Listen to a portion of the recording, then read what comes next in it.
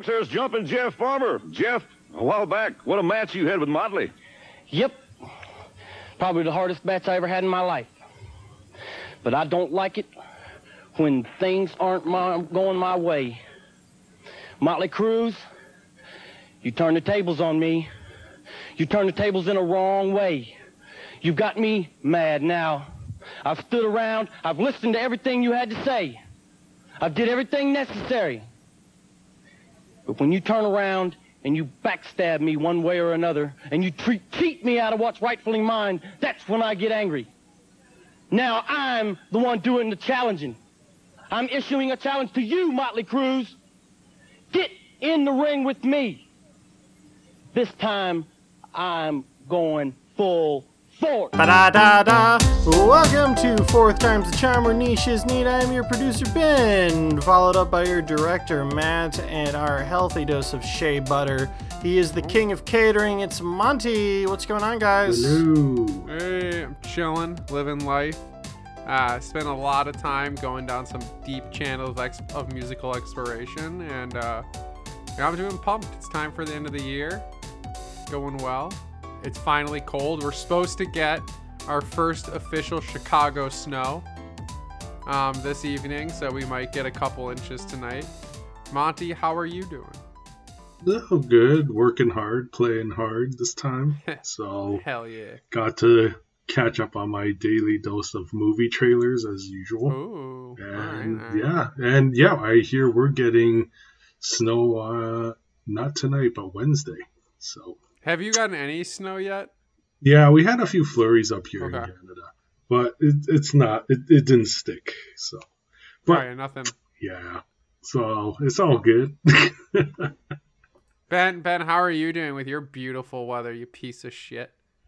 Oh, it's the same every day. I have a light sweater on because it's gone below 70 degrees. It was literally 54 degrees in my office this morning because the heat didn't kick on early enough. It was 59 degrees one morning, and that was pretty freezy. I have to stand outside in the mornings for 30 minutes in the fucking like wind tunnel of the street I work on. And it is god awful. I have to convert those. So 59 is 15 Celsius. Oh, that's not too bad. That's a little chilly though. Yeah, it was about -2 Celsius today this morning, Monty. Oh wow. That was like it was like Listen -2, to this guy -1 complain. Celsius. All right, Monty. That's when I was like outside having to like say hello to people at work for the first 30 minutes of the day. And this was at like 7:30 in the morning, so the sun was just coming up. That's interesting because like we are at what +4 still in Toronto Celsius. It's crazy. I mean for the fans out there who like the weather. This is the best intro to a podcast ever. Hey guys, what's episode. going on? Nothing much. Let's talk about the weather. Fuck, we're cooking with gas today. Yeah, hell yeah. Thanks to our biggest fans, Brennan and Mason. If you'd like to be our biggest fan, just shoot us a screen cap of you giving us a 5-star review on iTunes or Spotify or anything of the sort. Johnny JB, it's 2 weeks now since you won our prize and you have not selected anything. Wow. So I'm losing my patience. Can I take it? Well, no. No, you can't. Well, here's a challenge. If you're here to this week from either of our last 2 episodes on the heavy education on the early black metal scene in Norway, if you can guess which Swedish death metal... Oh, God, I fucked it up.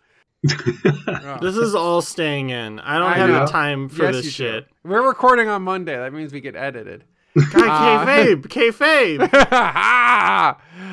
Well, here's the thing. So if Johnny JB can't get back to you, let's see if our black metal fans can get back to us. If you're here from Heavy Education from the last 2 weeks where we talked about the early Norwegian black metal scene, if you send me on Instagram a 5-star review of us on either Spotify, Apple Podcasts, or wherever you can leave us a formal review, I will send you a piece of black metal history. Is that just a record, or is it some chicken bones that are supposed to be Dead Skull? I will send you a vinyl from my collection of my choosing. You don't get to choose what it is, but you do get a free vinyl and maybe a piece of Dead Skull. Maybe it's Maybelline. Maybe it's Maybelline. Maybe it'll be a piece of a femur that my dog chewed on. But hey, it'll still be pretty black metal. Would bones get flagged? And this is like the most boring train of thought ever. Just not if never they're boiled. Not if they're boiled and there's no like meat aroma from it, so it's not considered a food product. You can ship bones really easily. I've gotten bones in the mail before. How many? Like 2 total. I got a deer's jawbone, and I got a like a minx skull, like a small. Why cat did you skull. order a deer's jawbone? It was for a gift/ritual a friend of mine was doing, and he needed one. And what kind of ritual is this? It was a ritual about hunger and money. And so you needed to have instruments of like eating and consuming. I got the bones from the people at Woolly Mammoth, which is one of my favorite oddity shop in Chicago. Ooh. I bought a human phalange from them. Phalange? They have an original John Wayne Gacy painting. Ooh. Wow, that's awesome. I have wanted to buy it for from sale. him. No, he's his personal phalange. I've tried. Trust me, I fucking tried to buy that painting. It's the Hitler painting. Stores that like have shit on display, not for sale, I think are bullshit. 90% of the stuff in there that's the only thing that isn't. That's like Because So he's Well, only store. selling I 10 think- items in the store? No, there's like hundreds of things. You for just sale said on there. 90% of the things are for sale, but that's the only thing that's not, Matt. Wait, do you guys have an eBay store back in the day? That was like an kinda in-person eBay store? Yeah. My dad did. My dad had Are like you serious? well, not an in-person eBay store. Oh, but, okay. like- No, I'm talking about like a physical store that sells. Oh, eBay no. stuff. The only reference I have for a physical eBay store is 40-Year-Old Virgin. Yeah, I didn't even know that was a thing. And Or I've been on knocked up. eBay for a long fucking time. Yeah. The last thing I bought on eBay was an accordion. When did you buy that, Matt? Like 3 years ago. I can Man, go and I'm get on- it. Do you want me to, I can go give you guys a rousing accordion solo. And then No, we already pull talked the about power. we already opened up by talking about the weather. I don't think we can get much more exciting without, giving our listeners a heart attack. I know it will make them more excited. Wrestling. Yeah, Wrestling, yes. so we're here to tackle a number of topics today. Yeah, we're back to our normal talk show format. This is a traditional normal episode as in we did this Yeah. like twice. We did it. No, this is fourth time the Charmin. And on Charmin, each of our hosts brings a different topic from their niche area of interest. This week's episode, Ben's going to talk about some classic wrestling throughout time. I'm here to talk to you about, I bet you can't guess, black metal. And Monty's here to talk to you about a horror movie that all three of us have seen, which will be the marquee of our episode. I'm gonna add one more now that you mentioned the accordion, which is weird. The Al Yankovic story. Oh yes, please. I haven't seen it, but I want to talk about it. Okay. And Ben, we're gonna start with you because we start with the most exciting subject matter of the episode, which is early pre-70s wrestling. So there was 3 question marks in that last sentence. I've run into like a wall here. Okay. Just Monty, just for your own reference, everything Ben's gonna say is gonna what led me to listening to the weird music I listen to now. But it's gonna be about wrestling. Let's just wait till you hear the description. It's beautiful. It's the same exact thing. I grew up watching wrestling, WCW, then into WWE because I had no choice. Threw in some TNA in there, but over time, my horizon slowly expanded, and especially after Wrestle Kingdom 9, back several years ago now, I really wanted to explore all the Kingdom 9. extra facets of pro wrestling. Really, honestly, the gateway was probably NXT. Because, before then I would hear about a bunch of the indie guys coming up, but like NXT had a much more indie wrestling vibe. Yeah, your level of direct name dropped references really catapulted from stuff that I recognized to stuff that I didn't in probably about 2015, 2016. Yeah, so but I would always keep it at the major companies, except once I moved out to California, and really starting in Chicago too, I'd be going to a lot more independent wrestling shows. And that's where I'd start to find... That's where Ben and I fell in love. That's one of many times. But that's where I start to find more of a niche. And then I'm like, all right, I got to dig as far deep in as possible. So throughout the podcast, you've heard me talk about companies like MLW, who just came back, about GCW, lots of indie companies, Pro Wrestling Guerrilla, that I really like going to. But at a certain point, even there, I'm like, okay, I figured out the tier list of wrestling companies in America, right? And so that's one side, but a lot of it's not very good. Yeah, and that's true. The issue I have with that is it's sort of like the if a tree falls in a forest situation, where like if the tree falls in the forest and no one's there to see it, but you see it, it looks really fucking cool, and you're like, oh my god, like sparkler shot out of the tree's ass, like that's awesome. But then if you're sitting in the forest and a tree falls and it just sort of slumps to the side and rolls over, you're like, well, I wasted all of my time for nothing. So I've that tree. So now on indie stuff, I'm skimming a lot more. And what I really want is like episodic content that I can like follow, like something I can follow with like a 7 out of 10 attention span. Yeah. And also something where I'm not worried that the wrestlers are going to kill each other every fucking time. Because also with indie wrestlers, it's like you can find it's like a third of the time you see the wrestlers and they're really motivated. A third of the time they're like in their normal groove, and another third of the time they're like here for the paycheck and they just don't want to get hurt. And so choosing shows and you don't even know what level of work you're gonna get makes it a lot more random. So I've decided to go in the opposite direction, or at least mix older stuff within. For most people, wrestling starts in the 80s with like Vince McMahon and WrestleMania, but I want to go before that, where the only recordings left are stuff that people saved, rescued, or just kept at home, or stuff that was recorded on like the earliest VHS players from the 70s.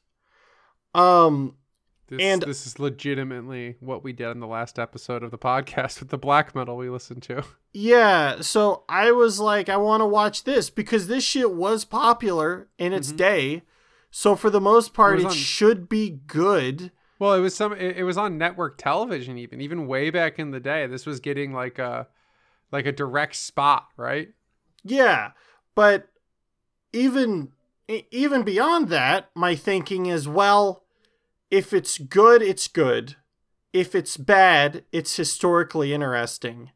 And if it's really bad, it's really fucking funny, because there's nothing I love more than dissecting really bad pro wrestling.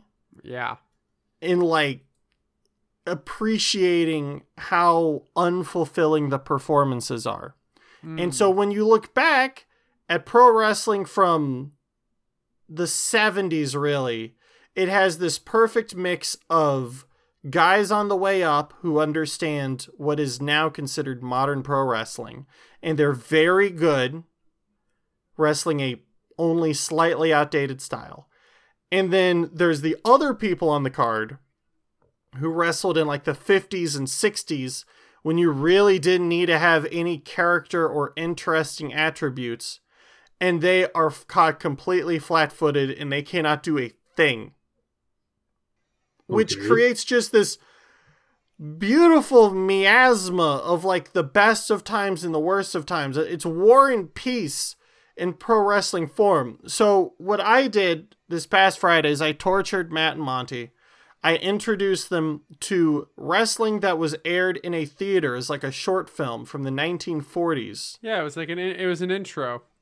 Yes. A little introduction to wrestling, a 4-minute match where I think it was Ed Sharkey defending his Maryland-based championship. Do not ask me to remember who these people are. It's like a 4-minute, like, I punch you, you punch me. You know, the commentator talks like this, and you don't think wrestling's on the level? Well, let me tell you, it certainly is. Like, even back then. And there was some carny drama in the match. They were, like, working a little bit, which I thought was very surprising. You can see the lenses of what they became later in wrestling. Like, you can see what was kept. Especially when we watch some of the old stuff going down the timeline. It's like, again, to relate this back to black metal, because the analogy is still working.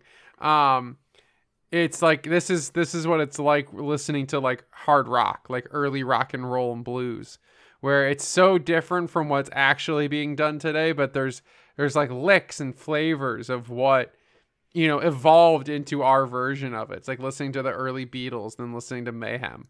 You know, there's a little bit of the Beatles in there. Yeah, so like it's just interesting to watch. We watched a little clip from the 1950s. Oh God. Yeah, wrestling at the Rainbow, which is as far as I can tell, the very first televised weekly wrestling show.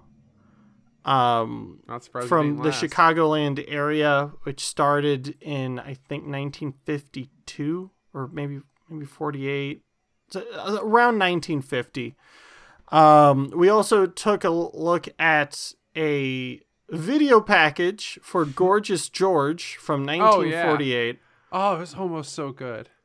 Which, I mean, for a clip with no sound, it does a pretty good job of getting Gorgeous George over as this Ric Flair-esque heel. Yep. In the 40s. Just flamboyant, the obnoxious robes, the permed hair. Well, and when you see him, like when you see like clips of it without the context of him like speaking and the rest of the people, it's like, oh yeah, he just looks like a wrestler. But when you see him in the context of the other wrestlers and the world itself, it really puts into like sharp contrast how, like, I don't know if like ballsy is the right word, but like over the top and interesting his character really was. Ostentatious, yeah. Yeah, but I mean it's not just that it's ostentatious. It goes against the mold and the standard of the time. Yeah. He is the foundation of modern wrestling. Yeah. Like, he's probably the single most important wrestler in wrestling history that people do not talk about.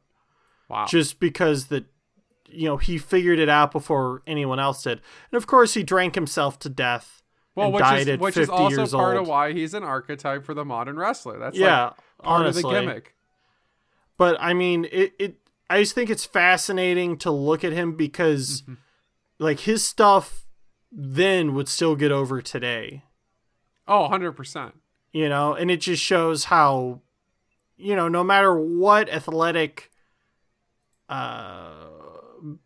boundaries or blocks you have, like, talent's talent, and you figure it out, you know? Yeah. Well, I mean, it's like there's certain traits, like I said, that no matter what era of wrestling we're in, will be valuable to the world of wrestling. And like Gorgeous George is one of those guys that has those type of talents. Like, and he has the charisma. He's bigger than life. He's like a superhero. He's like the original Nature Boy, isn't he? Yeah. The original Nature Boy was Buddy Rogers, actually. Oh, really? I mean, Buddy Rogers came after Gorgeous George, and 99% chance he was just a Gorgeous George ripoff. But Wow. the official Fucking laying term down the Nature gauntlet. Boy started with Buddy Rogers, which came after like a song. Okay. We think because Nature Boy was supposed to be talking about like a Tarzan-like person, but then he took Nature Boy and ran with it, even though he didn't act like that at all. So Man, the Jungle term, Boy needs to update his gimmick. so like the term Nature Boy, like where that came from, is actually up for at least mild debate. It seems like Okay. one of those things that just sort of stuck. Like calling Yeah. someone Superstar Billy Graham, just like Superstar is a name. It's just a name, and it just so happened that Ric Flair was one of the greatest of all time, so it just stayed with him. Yes. He got lucky. Well, it's like if I'm sure the opportunity for there to have been 50 different wrestlers called The Undertaker exists. But only one person gets to hold that title for the rest of their life because they were so good at the right time. Hey, he paid his dues, man. Yeah, his fourth time was the charm. So, the main one I wanted to talk about was 1976 Championship Wrestling from Florida. We are well into having regional wrestling television shows. Yeah. Not really anything with a national footprint at this time. But Championship Wrestling from Florida was run by Eddie Graham, who killed himself. He worked there with his son, Mike Graham, who killed himself. And Mike would also have a son, and Mike Graham's son killed himself as well. Well, this is just a happy-go-lucky time now, isn't it? It's pro wrestling, baby. It's what It's it is. not like a common thing. Like, Oh, yeah. Well, it's yeah. like a very rock star-ish life, you know. Oh, it is. I mean, Yeah, except you get paid worse. yeah. That's And you true. have to slam your body on the ground multiple times a day and develop painkiller addictions. Yeah. And be given painkillers by the company you work with. That's right. So they incentivize and just allow the addiction to persist to keep you wrestling because it's beneficial. Matt, you need to calm down. Have a Z-Pack and we'll talk it out later, okay? Oh, okay, all right. Sorry, coach. But anyway, Championship Wrestling from Florida. I've watched a lot of these smaller regional companies. And Championship Wrestling from Florida, which, fun fact, was one of the first territories Vince McMahon stole the TV airtime from. Oh, okay. But I think they have the best mix of like characters and interviews and good wrestling. It's commentated by Gordon Soley, the voice of wrestling. Matt, you joined me for this, and I want to ask you, broad strokes, what are your thoughts about this show? We had interviews with Dusty Rhodes, Terry Funk. We had a match featuring the Great Mephisto. We had a match with the Missouri Mauler, and we had what I thought was an excellent final match featuring Steve Kern versus Cowboy Bob Orton Jr. So really a lot going on here. What were your takeaways from this? My first and primary thought was I need to stay awake for Ben. It was followed by the fact that I think the best way to describe what we were watching, especially with context, which helped, is that we were watching the harsh noise of wrestling. So it is like distinctly off-putting because it's bad, but you're being shown it and you're enjoying it because you're reveling in the harshness and you're almost reveling in the fact that the content isn't great or polished, but that is like a selling point of the experience, which is, again, very, very much like the raw black metal I listen to. It's very, like, when we watched it, it was very educational, actually. There's a lot to learn about wrestling from watching it. Yeah. And that in of itself is really interesting. But it's like, you got to have a lot of buy-in. Like, if you don't have existing information or some kind of reference to like the world that you're engaging with, it's just a lot of like shit happening that's kind of like obnoxious. Oh yeah, totally.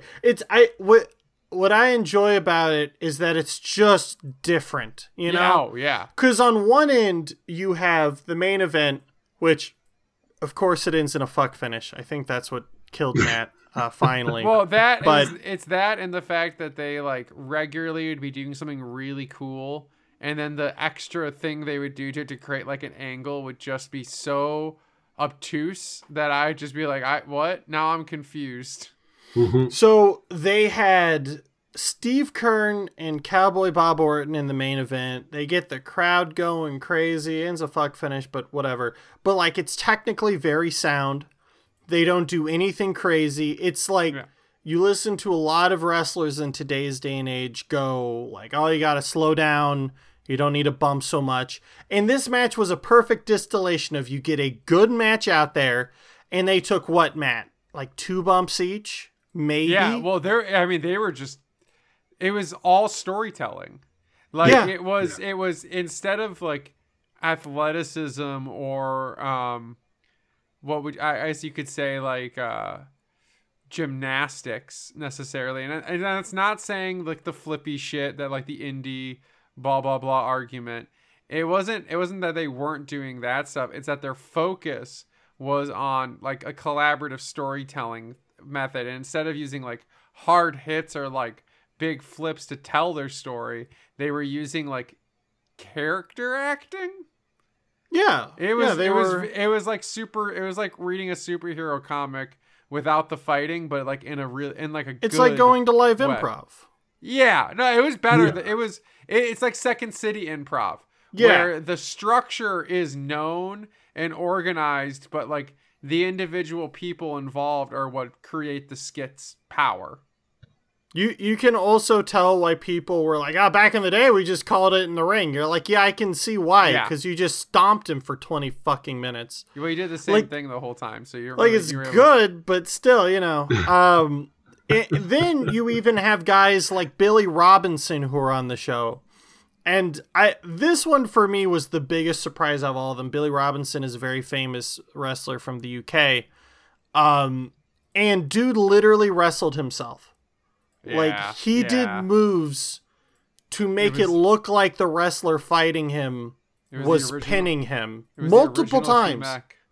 Like, but for real, this dude moves so fluidly and so well, and the other wrestler needed to do nothing. Like imagine being so talented, you can wrestle yourself. Well, he gave himself a roll up. Yeah, like he put his opponent in the position to roll him up. Like, we talk about how Bryan Danielson's the best technical wrestler in the world right now, but like, I've never seen Bryan Danielson do that. I don't know if he could. I mean, honestly, someone in Pro Wrestling Guerrilla wrestled an invisible person, so there's that. That was GCW, not Pro Wrestling Guerrilla. Damn it. Different vibes. Different vibes. My cred, my indie wrestling cred that I know all of our fans are here for.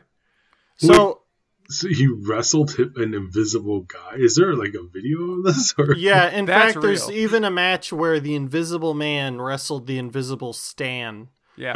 So 2 invisible people wrestled each other, and it was actually pretty good. They went through a table. That is freaking awesome. Yeah. That's modern pro wrestling for you. That's like, you know what? Like, I'm pretty sure you guys seen it. It's like those videos where they show the most ridiculous thing that happens in wrestling, and there's this guy who like did this Michael Jackson. His shtick was this Michael Jackson. Oh, the Michael Jackson guy. Yeah. Yeah, that was smooth. But and then on the other end, you have the real harsh noise, which is just people who don't get it. And I don't think anyone is like come closer to my heart than the Missouri Mauler. Oh my fucking god! A journeyman from the '60s. His big move is a snapmare, and he gets really gassed, and he's not able to slam anyone. He looks like a retired truck driver.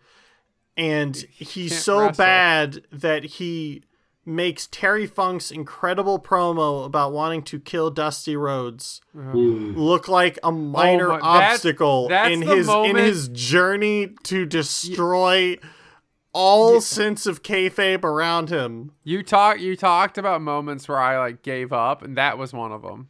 Watching that incredible, like legitimately really good, borderline creep, like borderline psychotic promo just Terry get Funk shit down the grave by this idiot. Terry Funk here is like in his prime that no one talks about anymore because he had like 3 primes after this. He just happened to be like 80. Yeah.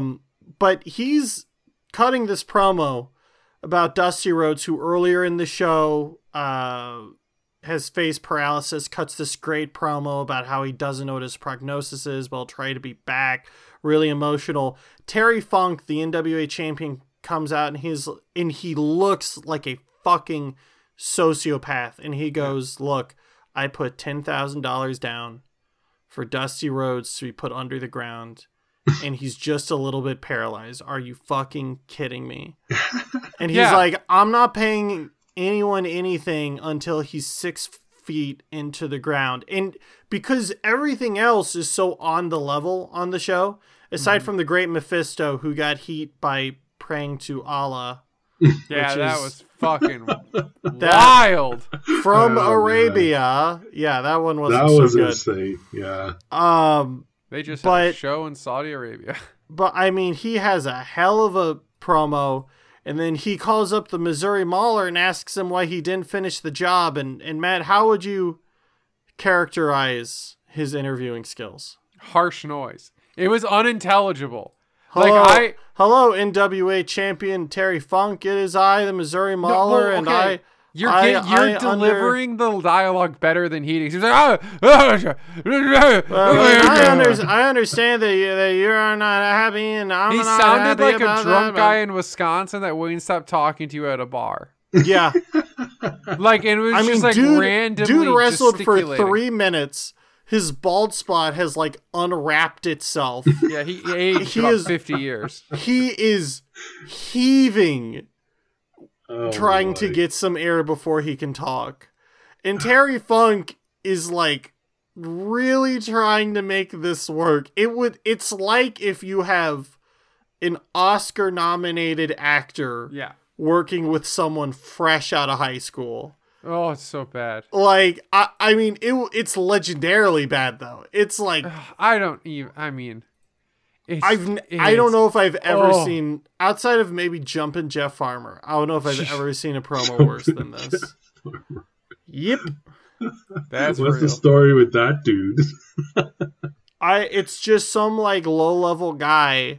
Oh, my And God. he cuts this... He has this interview where they're like, "Hey, like, what do you think? You got attacked by Motley Crue. What do you think?" He's like, "Well, you done made me mad now, Motley Crue.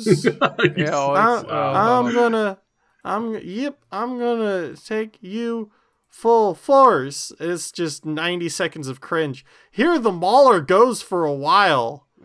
Goes too long. Anyway, is that a reason why they script things now? I guess because to prevent something yes like and that no. happening? Yes and no. But it's hard for me to articulate why I love this so much. But I love what works in wrestling. I also love the bad shit. I love like Botchamania and Wrestle Crap. Yeah. And like all of this shit is so old and everyone's forgotten about it that it's new again. So I'm excited to see what else can be unearthed. Oh, we will unearth it because on the fourth time's the charm. Niche is neat. Okay, so we can move on from the duller stuff now.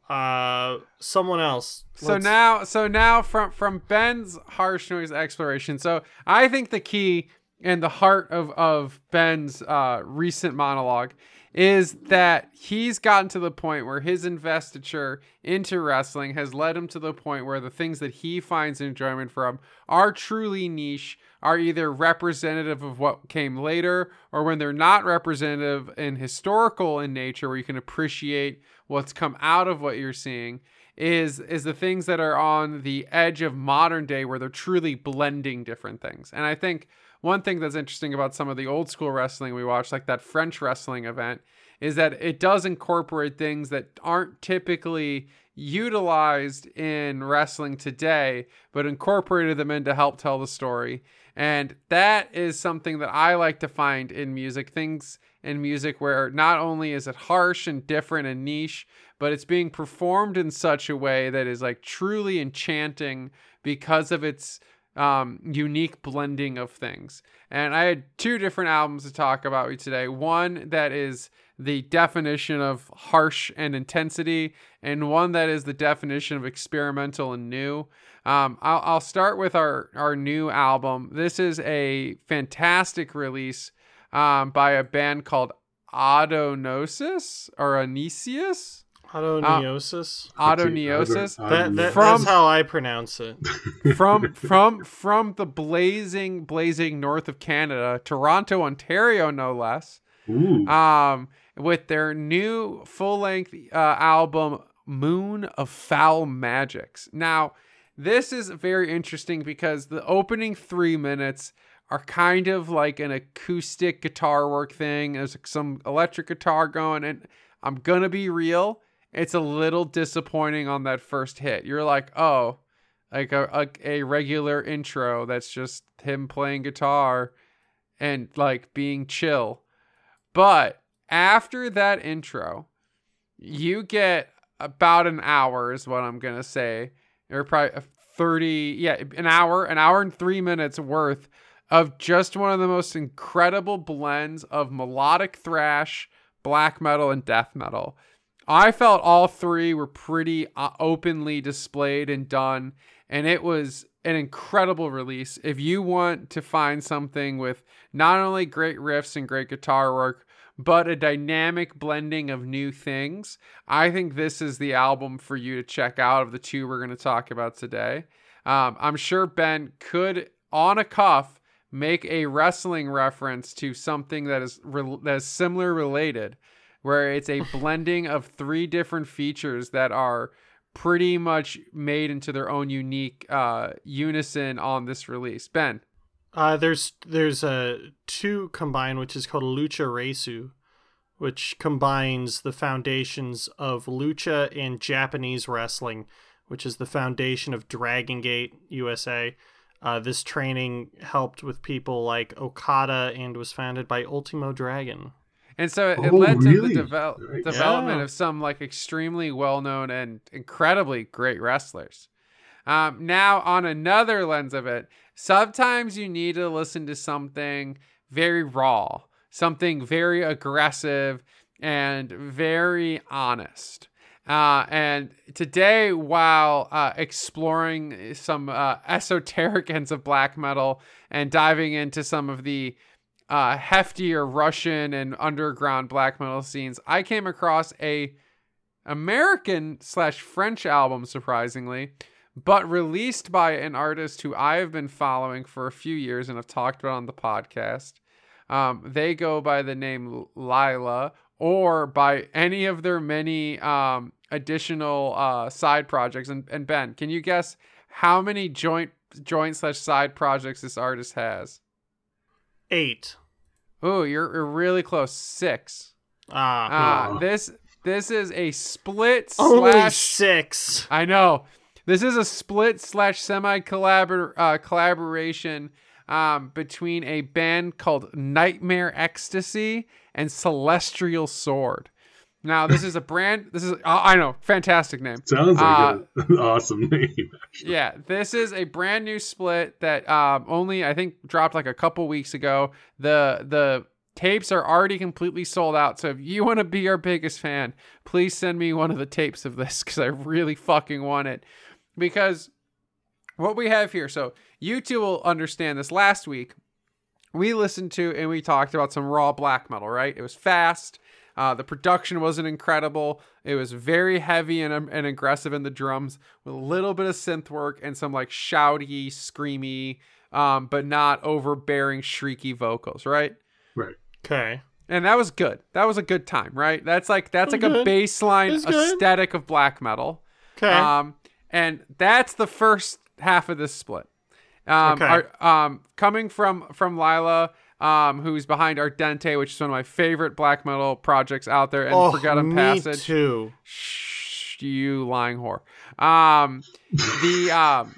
The black metal here is really honest. It's really pure. It's straightforward, and it's incredibly well played. I think Nightmare Ecstasy manages to kind of portray a very melodic, but raw sound at the same time, very similar to what you would heard on not Transylvanian Hunger, on Howl at the Northern Skies by Darkthrone, with a little bit of a lens of kind of what we saw with Immortal, with a little bit more of the design. Now, that's just good and straight. That's your Bryan Danielson. The technicals are there, but imagine who's a really young, up and coming Bryan Danielson type, Ben?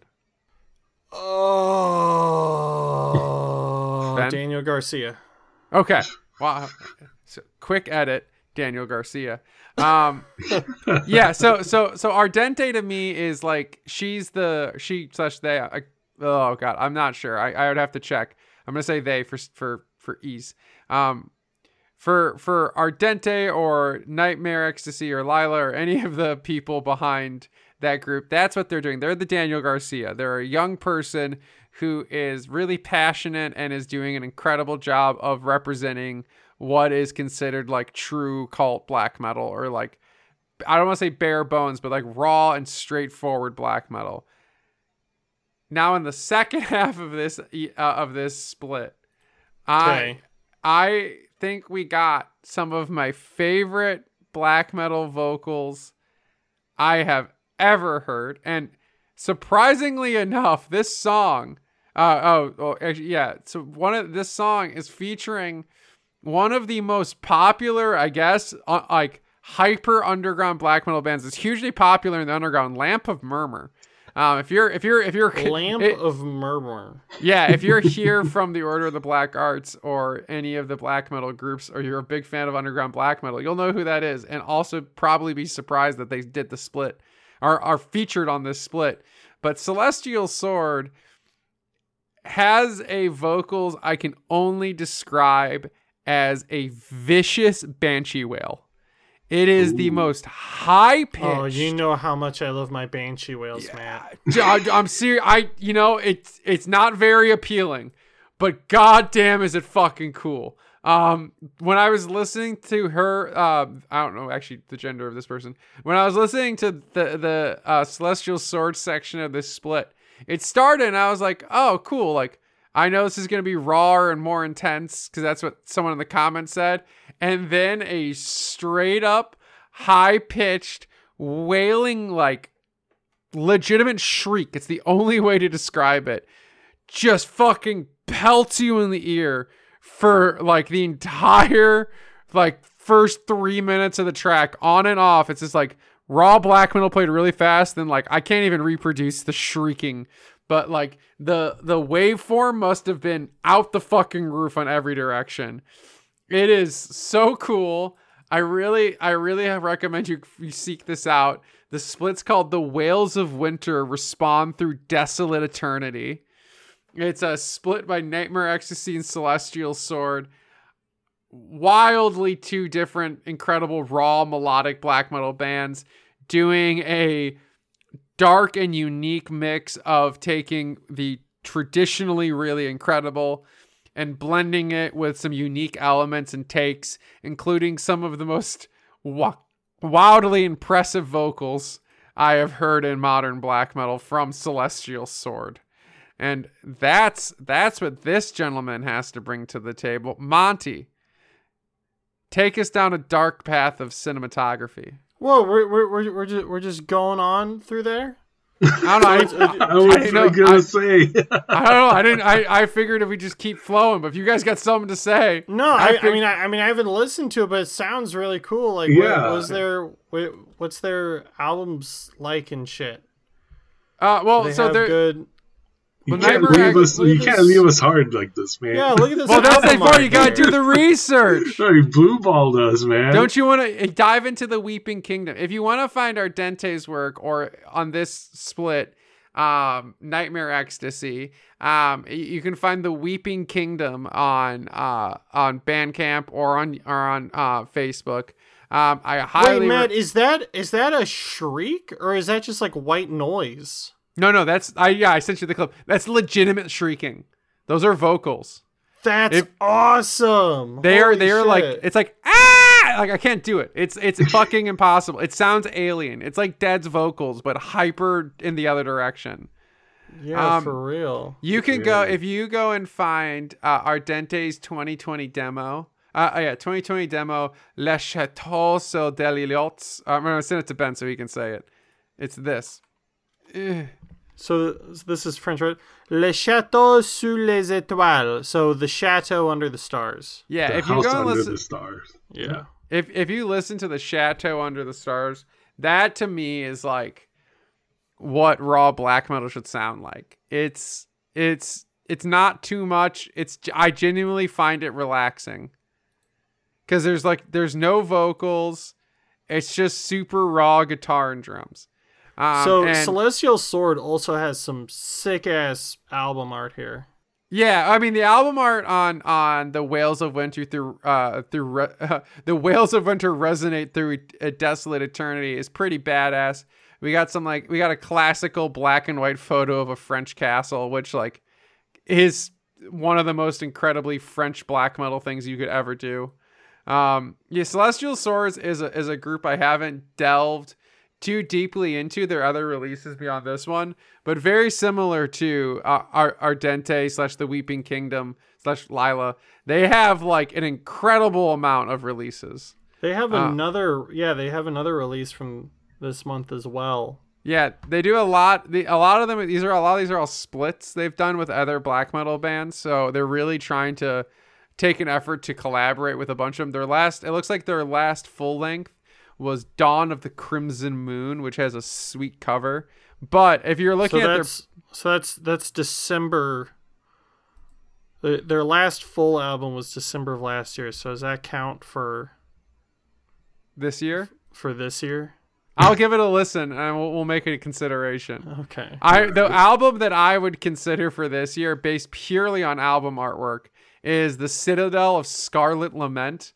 Because one, that name's awesome and I want to say it more often. But the album artwork is some of like, oh my god, yeah, it's like Blood Lightning. It looks like a through the Lovecraftian like landscape. I think it's an beautiful. avalanche covered in blood. It's very reminiscent of the most recent Ungfell cover. It's funny. I got on here saying I've never listened to Celestial Sword, and I already follow them on Bandcamp. So clearly, Amazing. I've listened to them. Well, okay, hold on. They remind me a lot of Ungfell. Yes. Yes. Okay, I have listened to them. I actually own one of their albums. I own their split with Kleinen, Mercure, not Mercure, Muvkwe, and the Oracle, because I saw the Oracle played at the Black Metal Festival I was just recently at. Actually, I got to see the Oracle play live. So, fun fact: Whoa. these people. That means there's a chance one day I'll see Celestial Sword live. A boy can dream. Damn. So if you're listening to this individual behind Celestial Sword, please come and play in Chicago. I really liked your vocals, and you did a split with the Oracle, who were also really fun. Oh, they also did a split with the Unholy Vampiric Slaughter Sect.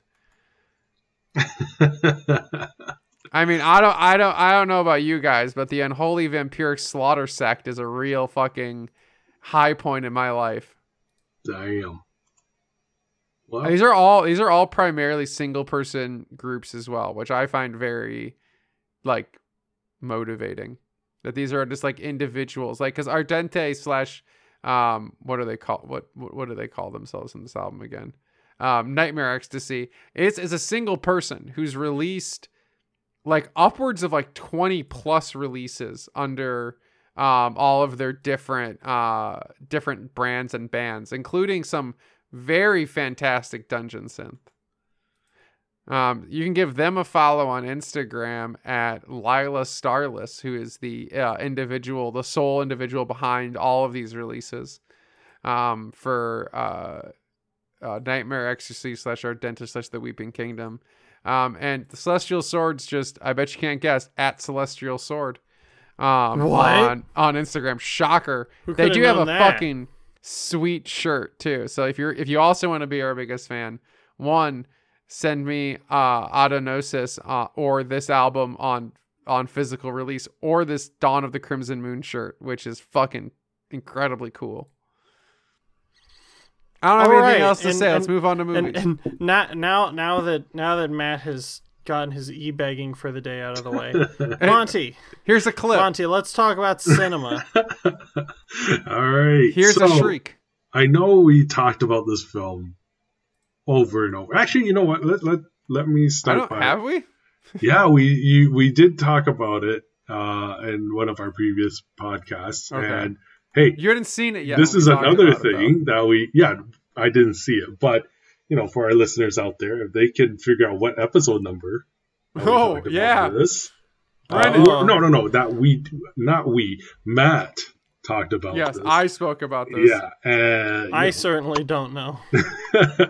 I think I know which one it is. But I know when in relation to us recording it we talked about it. I think but it came out like right after. It was the first episode after the wedding, Yes, I think that's the one. which But- was 3 weeks after the wedding. But yeah, so yeah, we watched. I finally got a chance. I took Matt and Terrence's advice. They raved it. They said it was so good. So I watched it with my wife. And We're talking about Barbarian. Barbarian. 2022's My Barbarian. gosh, I have to say, this is an awesome film. Like even the director was saying, like he was trying to like. He just wrote this for the heck of writing it, right? Yeah, writer and director. This is and for those out there, especially I think this is much more of like an early 2000s YouTube / Comcast cable reference. If you had IFC or were on YouTube at the time, you probably heard about the comedy group The Whitest Kids You Know. Whitest Kids You Know were one of the most. They were an incredibly popular group. Let's say it that way. I don't know how incredible they were, but they were funny, and I loved them as a kid. And one of their main actors and main writers is a man named Zach Kreger. And this horror film is Zach Kreger's writing, as directing and writing feature-length debut. Yeah. Outside of working on Miss March, which he was the director of. That's a different story. To add this, I think it's like his pet project that he's been working on for a while now. And you know what? I just realized, like, there's a lot of comedians, or there appears to be a rise in comedians in making horror films. And they've been freaking amazing. Horror is comedy. Yeah. Ben and I've talked, like when Ben and I talk about anthologies, it's like the only two mediums that are exemplified by a 5-minute short is a comedy or a horror. Yeah. Because they're the same it's same part of your brain. It's interesting too, because when you look at the start of cinema, right, it's comedy and horror have always been split from traditional drama and like the classical cinematic storytelling. And I wonder where that comes. I mean, I understand that it was just less prestigious because they were able to be made faster, but I feel like that's a little too simple of an explanation. I don't know. It's the same thing because like horror, I think horror and comedy are the two cheapest things you can make because you don't need anything. Yeah. You know, all you need to do to make a horror movie is have a room and someone knocking on a door. And all you need to make a comedy is have a room with someone knocking on a door. You need nothing. You need to, because it's like a base human experience to laugh at the world. You need to have a good story, or you need to have a good material to go with it too, right? Sure. And like it's very, very, not saying simple to like anyone can do it, but you really have to have a story that can capture the audience. Yeah, but they're easy to do bad. Well, It's very easy to do these two things and like be completely Oh, incompetent but still get it made. Like you need to have that craft, that you know, that ability. And yeah, going back to are we going to do a spoiler warning, or I don't know. It's been out for a while. It's been like 2 months now. Yeah, we can spoil the movie. Right? All right. So like spoiler warning for Barbarian. It's out of theaters. We already told you we liked it. Did you watch this, Ben? Yeah, I saw it the day before I got married. Nice. Yeah, okay. Hence the movie being so disturbing because of the main actress. After I watched this film, I wanted to get your take. Like after I watched this film, I watched the interviews with the director at the film fest and everything. I just he kept the title open, and I'm just curious, like, again, I'm saying this again. After I watch this film, I'm curious, what do you guys think the title represents or means? And he was very, very ambiguous about it. He didn't even ask about why this. He didn't say why he called it this. So, yeah. So, I mean, I interpret it as Justin Long's character much in the same way as the abusive husband who locked his wife in the basement for however many decades. They're both barbarians of their time, essentially. Okay. I mean that's what I sort of get at. Because the way I look at, I mean, I'm not going to do the Webster's definition of barbarian, but like the movie is clearly a commentary about gender relationships. Yeah. Right. Yeah. And so, well, the first half is, and then the way Justin's character engages with the world. I think it's the entirety of the movie. They do talk about the male being such barbaric. Like the real monster is actually, the male. Because even the monster in this was created by that serial rapist dude. It reminds me of and I always forget the name of the movie. What's it about? There's it's a movie that takes place in like Massachusetts, and the first half is a romance movie between a divorcing older woman and a younger man who's like just out of high school into college. Not Gone Girl. And so the first half of the movie is them falling in love with each other. Funny game. While the abusive ex is around them. And then about halfway through the film, the ex just gets a gun out and shoots the main character dead. Puppet the Master, guy. The Littlest Reich. Oh, wow. And and it's like a really because it's filmed like a Hallmark movie, and all of a sudden he's just shot dead off screen, and you're like, what the fuck? That's what this movie does in the fucking middle of it. But like this is that's what I'm saying. Mm-hmm. This like but the whole point of that movie is the argument is that women and lust for women have created all of these issues. So women in the movie are antagonists. Okay. In this movie, outside of the monster, the creepy looking guy who's not actually a bad guy. Wait, which one? Bill Skarsgård. Bill Skarsgård. Keith, who was genuine. Like his character just was Keith. So outside of him, all the male characters in this are shithead abusive assholes. Well, the girl's nice. Right, but the girl is not a guy. Or the girl? Yeah, true. Oh, yeah. Okay, I see what you're making. And even in all the issues that happen to the women in the movie comes from a guy. Well, and their dismissal. But you know what? I have to say, with Bill Skarsgård character, he was very intrusive.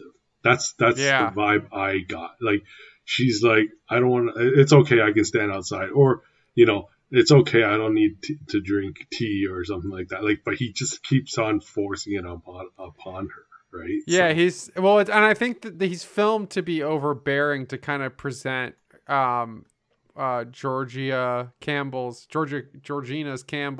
like perspective on his behavior. Yeah. Like you don't see him in the light of like, oh, he's being a nice guy. It's like it's specifically filmed to make him creepy because the idea of him being there itself is horrifying. Yeah, and like because she's the narrator. Yeah, like the camera's telling everything from her perspective. Yeah, the first half. Yeah, well, for the first third. Yeah, the first third of the movie. Yeah, first act is all her. And I don't know cinematography in this is so good in that. Oh yeah, it really follows the minds and the moods of the characters. It does so many different things. Like his use of camera technique across the film is like really impressive. And I think something we missed talking about the first time was how good and how well executed the music was in this. Yeah, Did you guys music get in this any, was- like Tim Burton vibes of how he shot it? Like not like Some. 100%, but like, there's some. I got more like not David Lynch, the other guy. The other guy. The other guy. He almost made a Dune movie. Oh, I know Cronenberg. Yeah. Yeah. Like there's moments where there is that, and then there is some like Lynchian stuff in there. Like it's a very referentially designed film. Yeah. Yeah. And it's interesting that this movie came out at the same time as Pearl and X came out.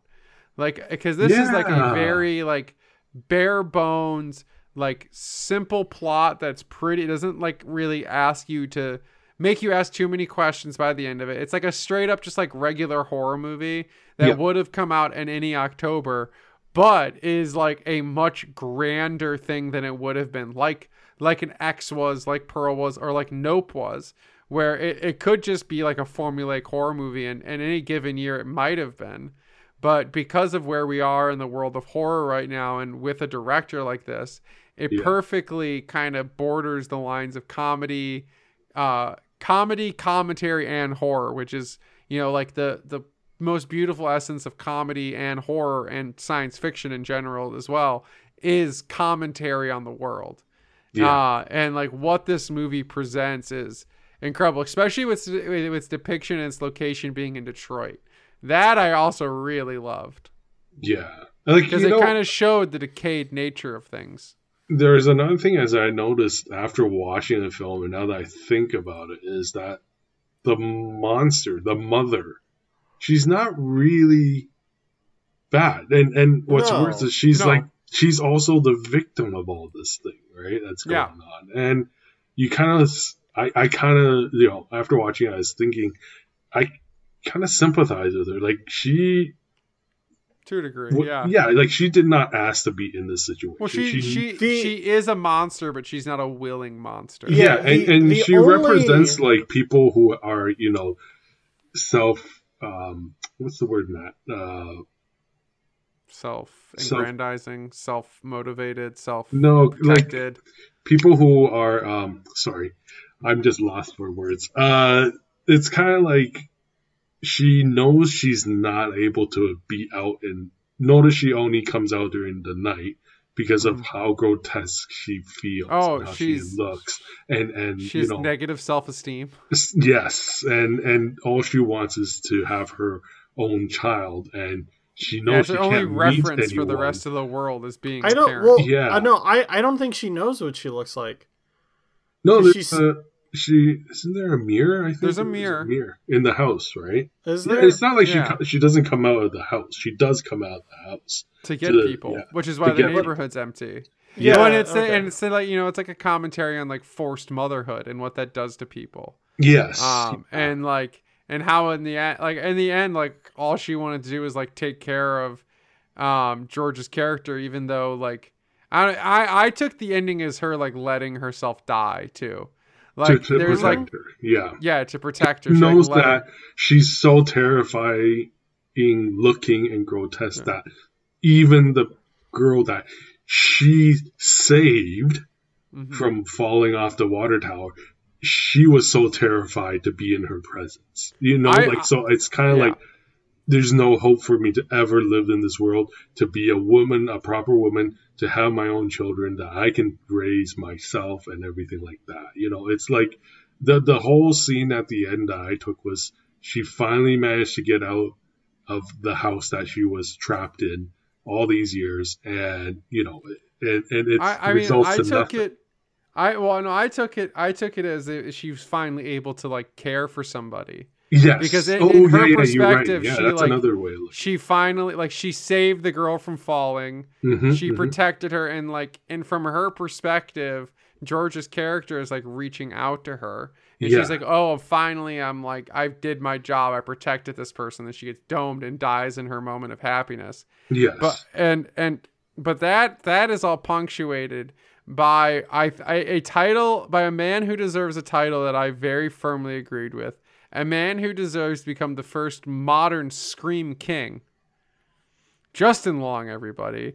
Justin Long in this movie is something fucking special. No one dies better than Justin Long. No, he or has no one the is scream. mutilated better. Is this the first time he played a bad guy? No. No. Dick? No. No? Oh no. He's become like a Justin- notoriously evil character in films because no one knows how to cast him as a good guy anymore. Yeah, Justin Long excels in being the one guy who, generally speaking, isn't purely evil, but he's kind of a prick and you want to see him die. Like this character in Barbarian's probably the most antagonistic. Yeah, I think the last time Justin Long played a direct protagonist was in Accepted in 2006. Yeah. Like everything after that's kind of that. Yeah, every horror movie he's in, he leans a little more evil and something more brutally terrible happens to him. Okay, like I don't think anything's worse than Tusk. Jeepers Creepers. Sure, yeah, I suppose, yeah. So he died the same way in this as in Jeepers Creepers. So. Yeah, Jeepers Creepers, he gets his organs taken out. Hell yeah. Tusk, he gets his organs taken out and then rearranged into a walrus. He gets turned into a fucking walrus. Yeah. But and then this one, he gets disemboweled again. Yeah, he gets there's he another gets actor. Off the easiest in this one, actually. There's another actor I want to give a shout out to, Richard Brake. Come on. Oh yeah, what a champion! Come on, guys! Like and you guys know me. I love rooting for the underdog. He's been in so many horror films. His performance is amazing. He has almost 100 credits on IMDb. I know, a lot of and like that's not accounting for all the many episodes he's done of TV. And I also recently watched the recent Rob Zombie film, The Monsters. He's in that? Not highly recommendable. Yeah, but no. Oh. But the reason why I want to bring up that movie was he's in that. He's collaborated with Rob Zombie many times, like the House of a Thousand Corpses and its sequel, Three from Hell.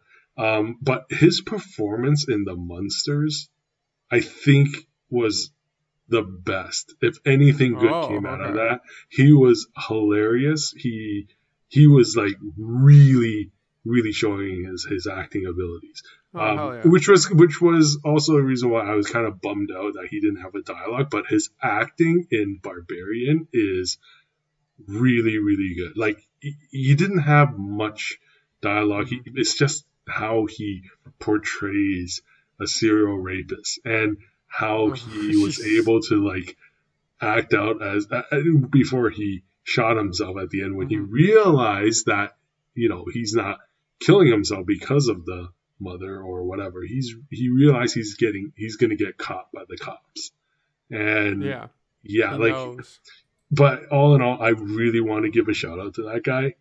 He's an incredible actor. He's an incredible actor. Yeah, he does. And I'm glad he's finally in something mainstream, right? So yeah. If only we can only hope he gets more roles because he really is a character who, he's a character actor who I think could be very easily pigeonholed into one type of role. Yeah, like imagine being pigeonholed into serial rapist. But like, have you seen? Like, look at his face. I mean, yeah. Like if I saw that man drinking alone I wouldn't in a want bar that and he to wasn't be smiling, I'd run. Yeah. Poor guy. But I mean, it's to his advantage. Like, hey, he was in the live action 2005 Doom movie playing alongside Dwayne The Rock Johnson. So his career's fucking set. No, you know what? He's met The Rock. I'll give him a bigger one. He was in Games of Thrones, and he played one of it's not Frost Giants, but he played White Walkers. Yeah, the White Walkers. And Frost Giants. I'm thinking of Marvel now. So, but yeah. He was also in a Beowulf thing, so he kind of played. Yeah. But yeah, no, like he had a small part, but I took it in as much as I can, whatever he was able to give, and he did it. And I have to say he pulls it off. Yeah, he pulled it off. But yeah, no, I have to say thank you guys for. Oh, he plays the Night King. Not just any White Walker. He plays the Night King Yes, in Game that's of Thrones, right. which I didn't know that. That's fucking Yeah. sweet. So, yeah, Sounds like moving a on bitch, to my though. last film was, because you mentioned accordion, I actually Okay. watched Weird, the Al Yankovic story. Oh And man, Yeah, I'm intrigued by this. I've only heard good things. it is not your typical autobiography type film. Yeah. It is isn't a it? parody on it. Yeah. I'm not going to spoil it, Oh yeah. We'll but give anything away with this you guys have to check it out. You guys have to check it out. It's Yeah, it's at the top of my hilarious. list. It tells a story, but it's told in the way that I can see Weird Al Yankovic tells, Well, and does wasn't his it thing. wasn't it released only to like a very specific streaming platform? Yeah, it was only Uh, released onto, I think, was it Paramount Plus? No, not Paramount. It's weirder than HBO. Paramount. It's not HBO. Hulu? It's like not Hulu. It's another really weird one. It was Roku TV. Oh, right, it's Roku. Yes, It's a yes, Roku original, Yes. which is like really difficult for a lot of us to get access to. But if you got Roku TV, you can watch it free with ads. From my we got understanding. Roku TV. Oh, you Yeah, guys you have to do. watch Oh, it. Yeah. You We're guys gonna have to watch Roku it. this shit up. But I'm gonna be perplexed by where I find out how I can watch it. yeah, and it's directed by the guys who directed Son of Zorn. Oh, cool. Silicon Valley. Yeah, it is pretty freaking amazing, this film. I'd say give it a watch. It is told through. It is produced.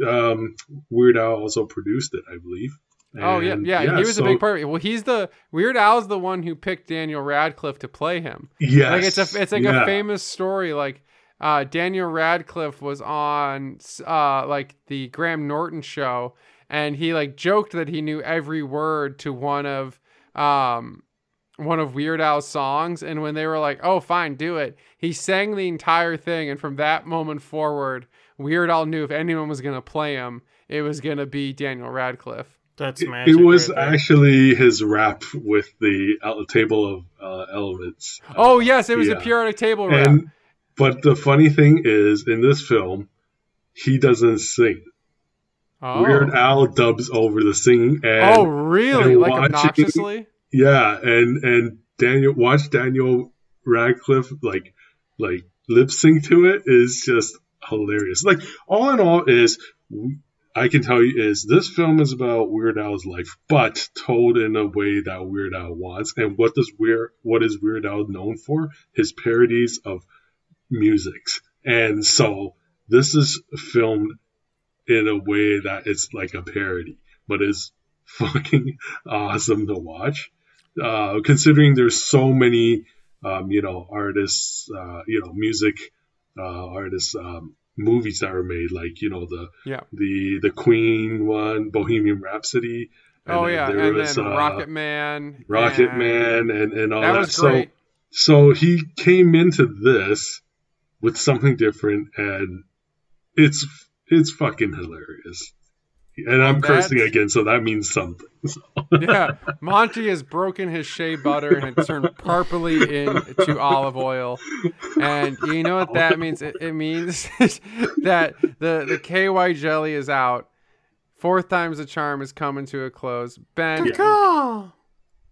Well, I think we all learned a lot today. We learned a lot about movies, about music, and we learned a lot about wrestling. Fun fact, before it was a suplex, it was a supplay. well, you want Gordon Soley commentary. What's even more Always fun referred fact, to it Ben? as a supleay. In my region of Illinois, I'm expecting between 3 and 5 and 1 to 3 inches of snow this evening. But ironically speaking, the lake effect is actually going to be carrying warmer air near the lakefront. So those who live near Lake Michigan, within 3 miles of the coast, are actually only going to get rain. Where those of us in the outer skirts of town, where it'll be a bit colder, are actually going to get snow. Good Sounds one, to Matt. me like someone's got ice in their future. Oh, Oh, ice, ice baby. But hey, Matt, remember, if you slide off the road the first time, the second time, and the third time, I hope to God you do not think that the fourth time is the charm. Good night and good morning. Follow us on Instagram, everything else. Follow Monty, follow Ben, follow me, and have yourself a wonderful evening. Talk to y'all later.